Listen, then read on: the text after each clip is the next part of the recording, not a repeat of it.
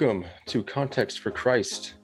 Man, it has been a long, hot minute since I've done any content. To get into today's content, I do want to say that I do apologize for not making any content for so long. I think it's been 2 months. Originally, I took time off because of mental health issues. Long story short, I was actually admitted to behavioral health hospital. Was there for about a week. Got out. This was in January. I took time off from making any content just to gather myself, just to allow myself to heal. But then I think within the past month, I was just lazy. I got lazy, and I apologize for that, and I repent of being lazy. Just had no desire, no motivation to even continue doing this, but I want to be faithful to defending God's word and equipping other Christians to also know how, or give them a better understanding of the scriptures and know how to combat error when it comes to the word of God. So with that said, I'm back making content, and what I'll be looking at today is Nash Ministries. Now, before I get into it, why am I talking about her? Why am I addressing her? A lot of you may not be familiar with her. Some of you may be. She has like 36,000 subscribers on YouTube. I really found out about her a couple weeks ago, and one of her videos just popped up on my recommended on YouTube. So I decided to watch it because it said prophetic word at the beginning of it, and that caught my attention because I believe strongly that the word of God, the Bible, is complete, and we don't need any more prophecy. Prophecy is unnecessary. Prophecy in the sense of foretelling future events before they happen. That's what prophets in the Bible did. That time is past. The scriptures are complete. It's sufficient. So prophecy in that sense is no longer necessary. And so I watched it. I can't remember what video it was. I've watched some of her videos already just in preparation for this one. But the ones that I've watched were just terrible. She claims to get like direct prophetic words from God himself outside of the Bible. That's a huge problem, and I'll explain that as we get more into it. But just to give some background on her, let's read this here. It says, welcome to Nash Ministries. We are so glad you're here. God has an amazing plan for your life, and it is our hope that we can help you hear God, heal your heart, and walk towards your destiny. Now, let's go to what she's about. About the ministry, her mission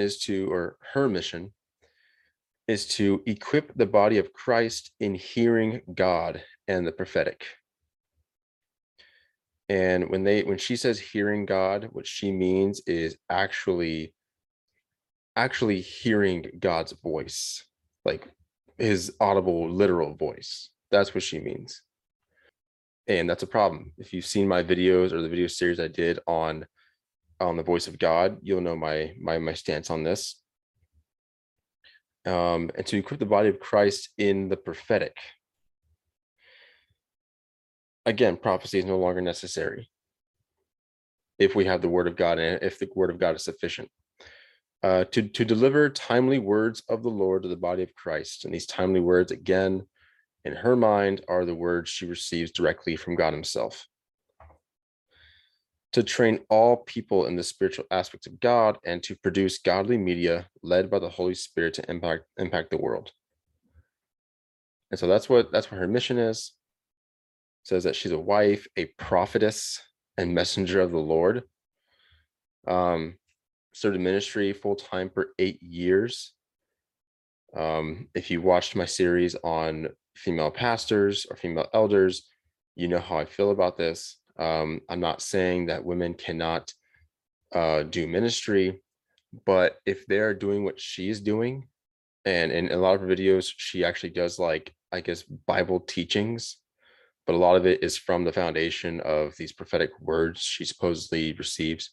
She should not be doing this. Not just because she's a as we're going to see, a false teacher, but simply because of the fact that she's a woman, and scripture is clear that women cannot be teachers. They cannot be they cannot teach men, and they can't be pastors. And she has actually been up behind the pulpit a few times actually preaching, and she can't be doing that according to the Bible. Kay is known mainly for her personal prophetic gifting and the move of the Holy Ghost at her meetings. Her desire is all people would know the voice of the Lord and follow him every day. So let's just watch one of her videos. I have it pulled up here. This is Prophetic Word. Are you ready for your miracle?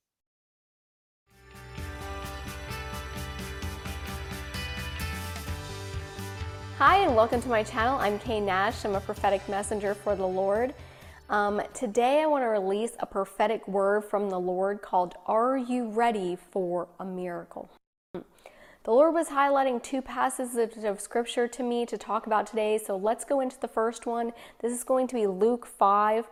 When they had done so, they... By the way, she also takes scriptures out of context too. And that's what my channel is about, putting scriptures back into context to give us a better understanding of the scriptures. And she takes scriptures out of context so much, and a lot of the times she'll get the prophetic word first, and then she'll go to some Bible passages that agree with the prophetic word she supposedly received, and which shows you what, which basically shows us that her foundation is not the word of God. It's whatever she thinks God is telling her. Caught such a large number of fish that their nets began to break. So they signaled their partners in the other boat to come and help them, and they came and filled both boats so they full that they began to sink. Now, I felt the Lord telling me, do you have the right nets? Jesus, are you ready for what God's about to do? Or are your nets going to break because you don't have the right equipment? Sometimes you're believing God for a miracle, but you're not ready for a miracle. That's today's prophetic word. Are you ready for a miracle? Get ready for the miracle. Jesus, hallelujah. And here's the... Also mentioned, she tends to say the name Jesus like randomly. I guess her expression of, joy of whatever she's saying. I find it kind of cringeworthy that she says it just randomly a bunch of times, and she'll even add in a in some points, and I just can't help but to laugh just because it sounds funny. The thing, they were believing God with a net. God said catch fish, and that's what they did, and they had a net. God's like, no, you don't get it. I'm the living God. You need a boat to catch what I am about to give you. You don't need a little net. You need a bigger boat. Jesus, you need a bigger boat. So that's the point of the passage of Luke 5, is that they don't need a net, they need a bigger boat. Is that what the disciples would have understood? Is that what the original readers of this book of Luke would have understood that to mean? you're thinking too small right now, and it's stopping your breakthrough. God's saying, get ready for what you believe me for. What do you believe God for? Some of you, that's getting an office space for the amount of sales that are coming in. Some of you, it's getting a bigger conference building than you did last year so you can fit more people in there. Some of you, it's just getting a new bank account because there's new money coming in there. You know, I don't know what it is for you, but I want you to start believing God for more than what you can believe in your mind, okay? You got to believe in the Spirit of God, okay? You can't be saying, well, this what makes sense, and think in the natural. You have to think in the supernatural and see in the Spirit what God has for you and walk. See, what she just did there, she said you can't just believe you can't just believe God for what you believe in your mind. You need to believe in the Spirit, and that you can't just think in the natural, you need to think in the supernatural. What she just did is what is called anti-intellectualism. Basically, she's pretty much saying that you need to shut off your mind and get out of your mind and turn off your mind and tap into the divine. That's essentially what she's saying, and quite frankly, that's common in a lot of word faith teachings. They say you need to turn off your mind, turn off your brain, turn off your intellect, and tap into the divine. They won't ever say divine. Some of them might, but they won't really ever say it. What they say is you need to think in the spirit, in the supernatural. But the problem is, if you ask them what exactly does that mean, they don't really have an answer. If you ask them what does that look like, they never tell you what that looks like. And I think it's because it's just they don't even know. And so, if you want a better understanding of what I'm talking about right now, I'm going to link it in the description of this video from Bodhi Bakum. It's a sermon he gave called "Modern Spirituality and Your Mind," and he talks about this. He talks about how the idea that we need to turn off our minds and get out of our minds and tap into the supernatural, into the divine, is actually paganism. And he goes into detail why it's paganism and shows from the word of God why we are not supposed to turn off our minds, right? God actually wants us to use our brains. Okay. But before we go on, let's actually look at Luke 5. Okay. Luke 5, verses 1 through 11. Notice she only quoted verses 6 through 7. But we're going to be looking at 1 through 11. All right. So first off, let's just look at verses 6 through 7. And when they had done this, they caught a great number of fish, and their net was breaking. So they signaled to their partners of the other boat to come and help them. And they came and filled both the boats so that they began to sink. She didn't read verse 8. She will a little bit because I've actually seen this video already. But she will quote verse 8 in a little bit, but she butchers what this entire passage is actually about. So let's start here. So let's start in verse 1. So it was, as the multitude passed about him to hear the word of God, him being Jesus, that Jesus stood by the lake of Gennesaret, I think that's how you say it, and saw two boats standing by the lake, but the fishermen had gone from them and were washing their nets. Then Jesus got into one of the boats, which was Simon's, and asked him to put out a little from the land. And he sat down and taught the multitudes from the boat. When he had stopped speaking, he said to Simon, "Launch out into the deep and let down your nets for a catch." But Simon answered and said to him, "Master, we have toiled all night and caught nothing. Nevertheless, at your word, I will let down the net." And when they had done this, they caught their great number of fish, and their net was breaking. So they signaled to their partners in their boat to come and help them. And they came and filled both the boats so that they began to sink. And here's the verse that really shows what this passage is all about. When Simon Peter saw it, he fell down at Jesus' knees, saying, "Depart from me, for I am a sinful man, O Lord." For he and all who were with him were astonished at the catch of fish which they had taken. And so also were James and John, the sons of Zebedee, who were partners with Simon. And Jesus said to Simon, "Do not be afraid. From now on, you will catch men." So when they had brought their boats to the land, they forsook all and followed him. So what's the point here? Well, the point is that Jesus revealed himself to these disciples. He revealed himself to the disciples. Because what is Simon Peter's reaction when Jesus tells them to throw their net into the water, into the sea? First he says, "We've been fishing all night and caught nothing, but nevertheless at your word I will do it." So he did it. And they came and filled both boats. Their net was breaking. They filled both boats and began to sink. And when Simon Peter saw it, do you think Peter would have thought that Jesus was teaching a lesson about a miracle?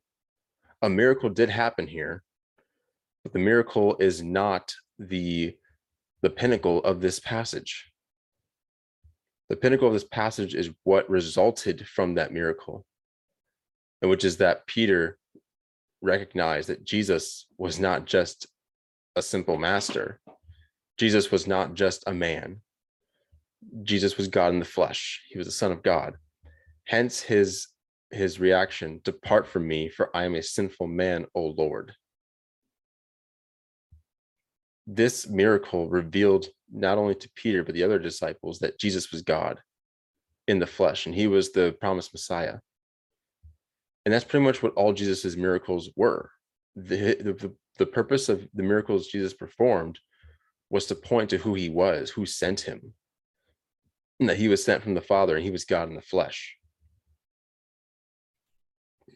And this is just one example here.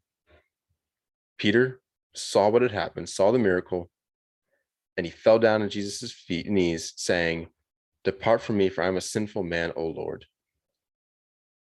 Peter was in the presence of God in the flesh and was aware of his sin. It's kind of similar to Isaiah 6, when Isaiah is given a vision of the throne room of heaven, and we know from John that the man on the throne that Jesus that Isaiah saw was Jesus. It was Jesus on his throne.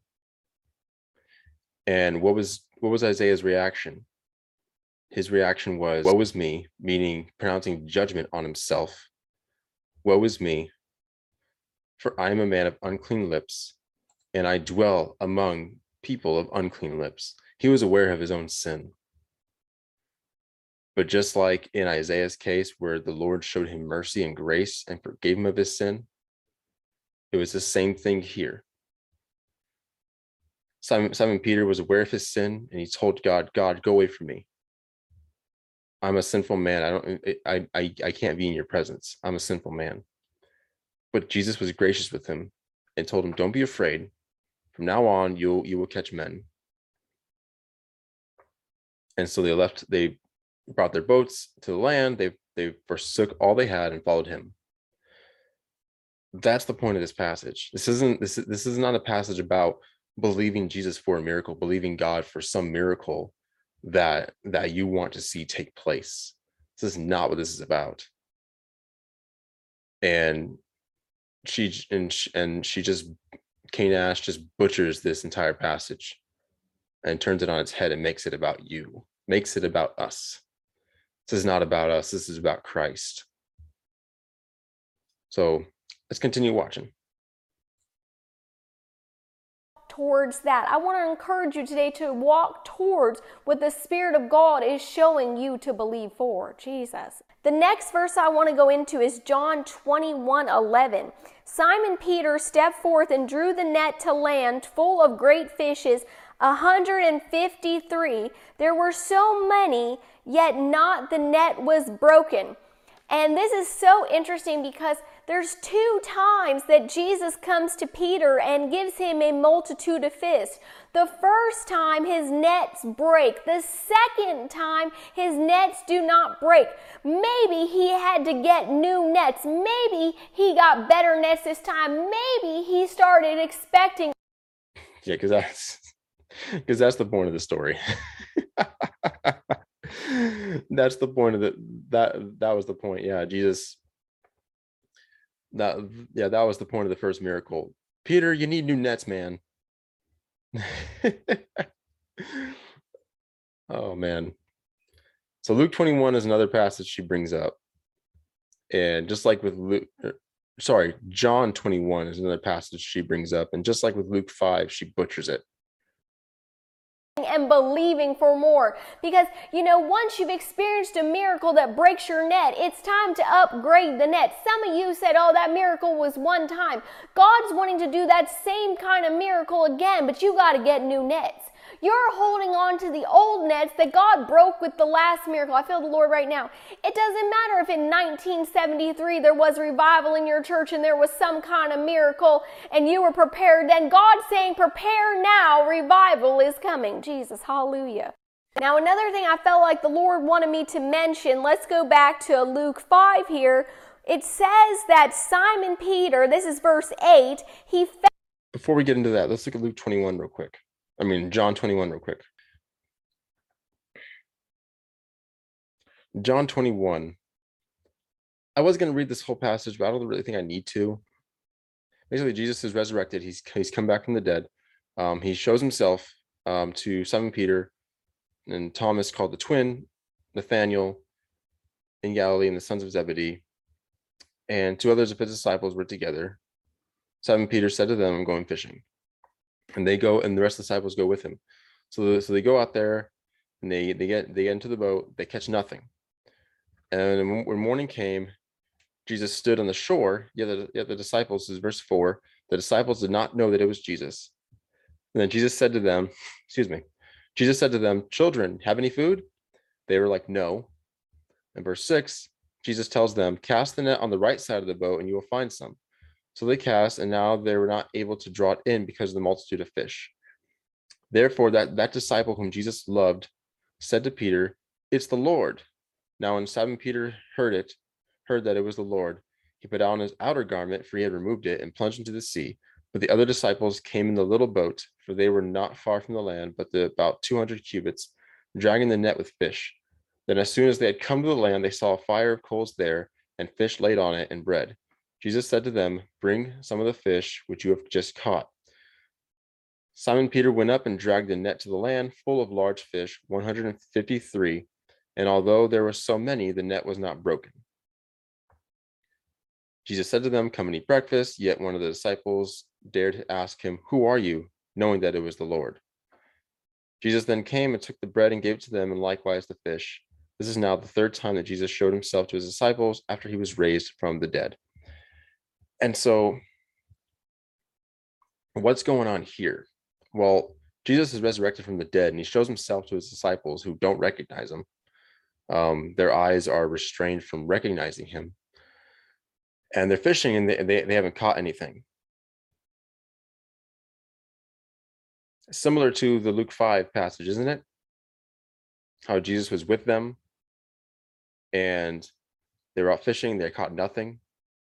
And Jesus tells them to put the fish and puts the net into the water. But Peter's like, "We haven't caught anything." But in this one, they've caught nothing again. And Jesus tells them, "Cast the net on the right side of the boat, and you'll find some." So they cast, and now they were not able to draw it in because of the multitude of fish. And therefore, that disciple whom Jesus loved said to Peter, so the one who Jesus loved is John. It's John. And John was with the disciples the first time this happened, the first time that Jesus told them to put the net in the water, and they caught fish. So John recognizes this. He's like, "Wait a minute, I've seen this before." And he said to Peter, "It's the Lord." How did they know that it was Jesus? How did they know that it was the Son of God, resurrected from the dead? Because this has already happened before. And that was when Jesus revealed himself as the Son of God to them. This has already happened before. And now it's happening again. And they're like, wait a minute, that's the Lord.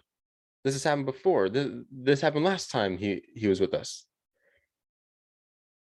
And now Simon Peter heard that it was the Lord. He put on his outer garment and he plunged into the sea. And the other disciples came, they brought their fish, and they saw fire and coals. They laid the fish and bread on the coals, and they were eating it for breakfast.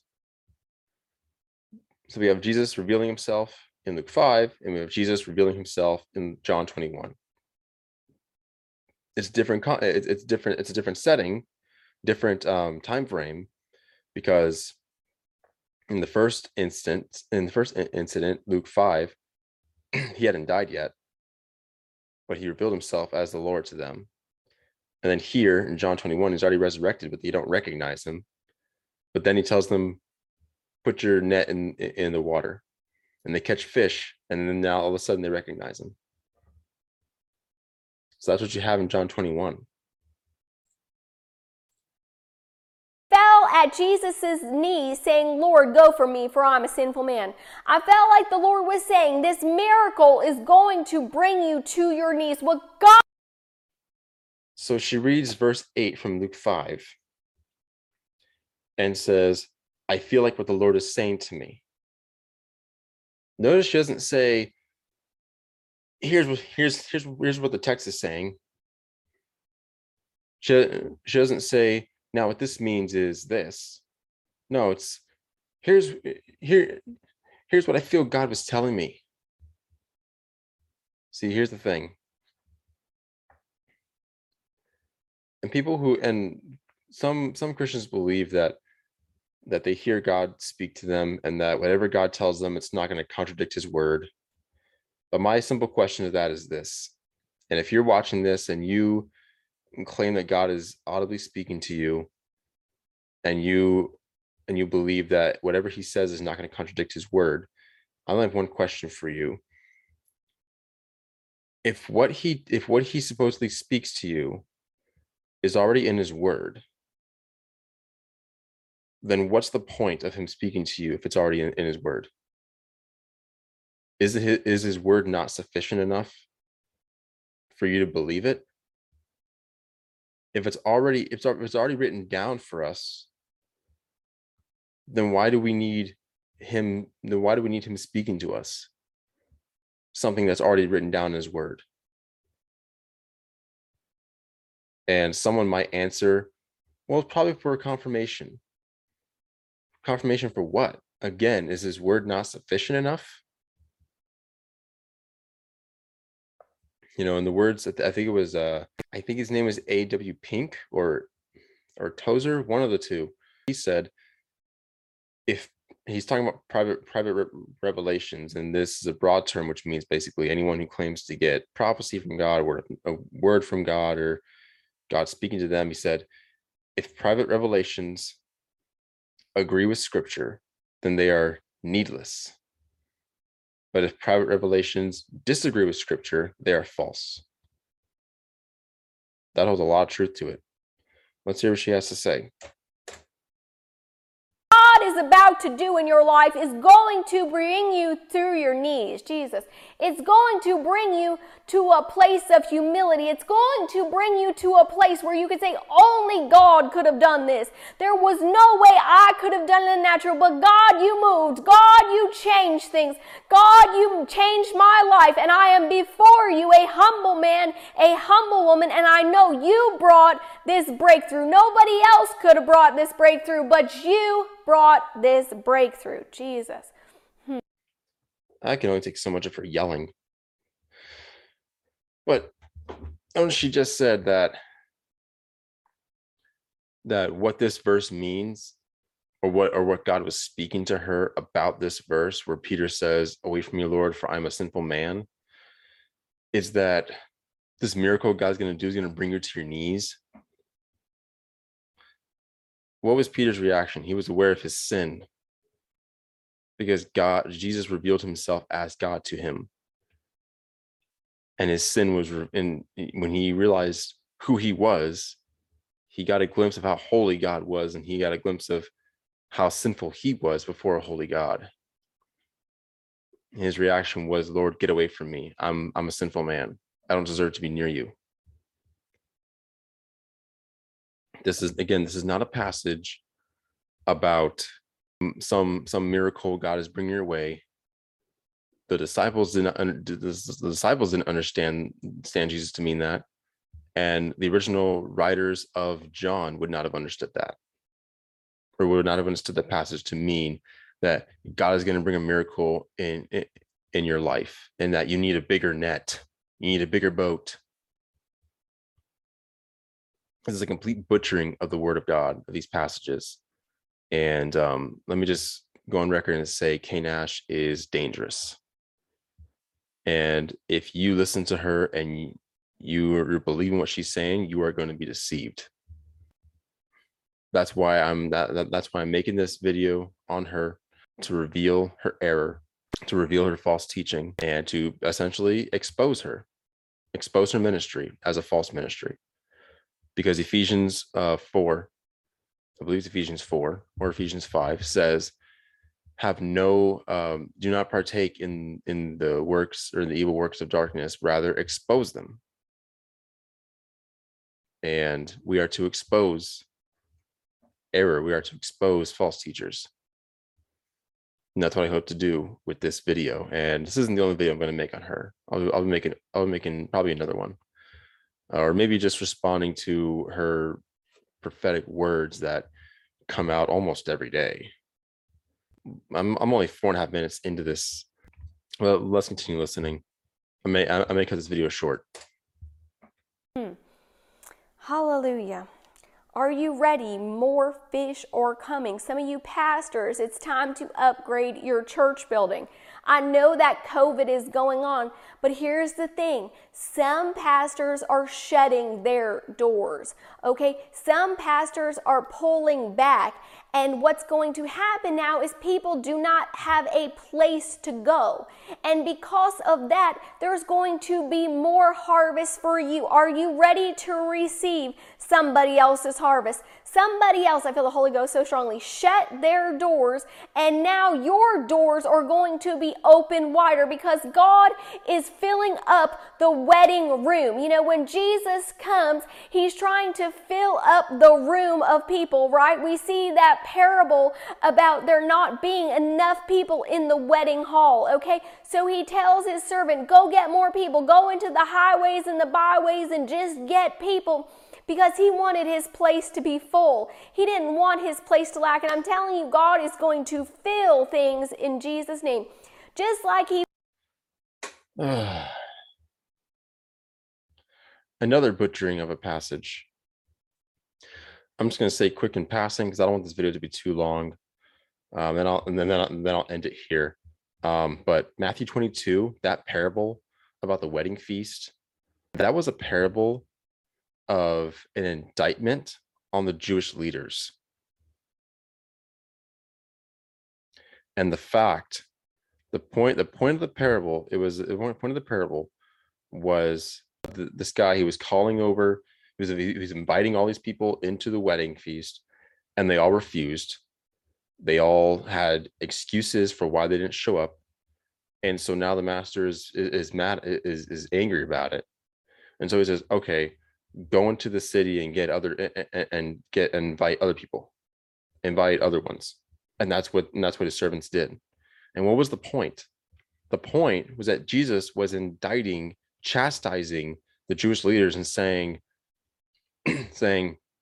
you're the ones who are refusing to come. Because we know from the Old Testament the covenant God made with Israel, and the fact that Israel was unfaithful and they rejected God several times. And God kept extending grace to them, even though he did judge them as well. But he also kept extending grace to them, but they still continue to be rebellious and break the covenant that God had made. And so now in comes the new covenant. And I can't remember where the passage is, but Jesus tells the Jewish leaders, the kingdom of God has been taken from you and will be given to children, given to babies. And who's he talking about? Gentiles. Because the kingdom of God has been taken from you and will now be given to Gentiles. That's the point, is that they refused and they rejected God as their king. They broke God's covenant. And so now God was going to turn on Israel in judgment and offer the kingdom to Gentiles now. That's the point of that passage in Matthew 22. Go read it and don't take my word for it. Go read the whole chapter on your own. That's all I got for today. It's good to be back. I'm glad I'm back. Guys, I thank you for sticking with me. Again, I apologize for the long delay. But I'm going to get back to making content and releasing either a video or just a podcast episode at least once every 2 weeks. And so that's all I got for you guys today. Thank you so much for watching. If you enjoyed this, be sure to like, comment, subscribe, tell others about my channel. Until next time, may the grace and peace of our Lord Jesus Christ be with you all. God bless you.